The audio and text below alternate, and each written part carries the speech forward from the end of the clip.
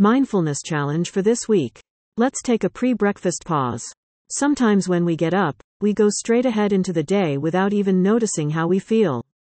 So, today's mindful activity is just to take a minute and check in to see what's going on in your body. So how do we do it?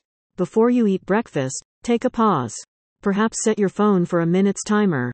Then, close your eyes and notice how your body feels this morning. Not how it felt when you got out of bed, but how it feels right now.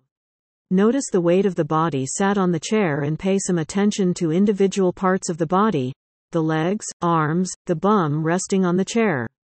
Don't worry if you notice some aches and pains, just notice what's going on. Can you notice any movement in the upper body as you breathe? Even in a minute, you might find your mind is telling you to hurry up and get on with it. Don't worry if that's the case. The mental taskmaster sometimes doesn't like it when we stop for a breather.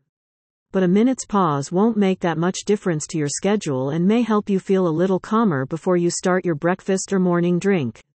Another challenge on next week's Huggy show. Bye for now.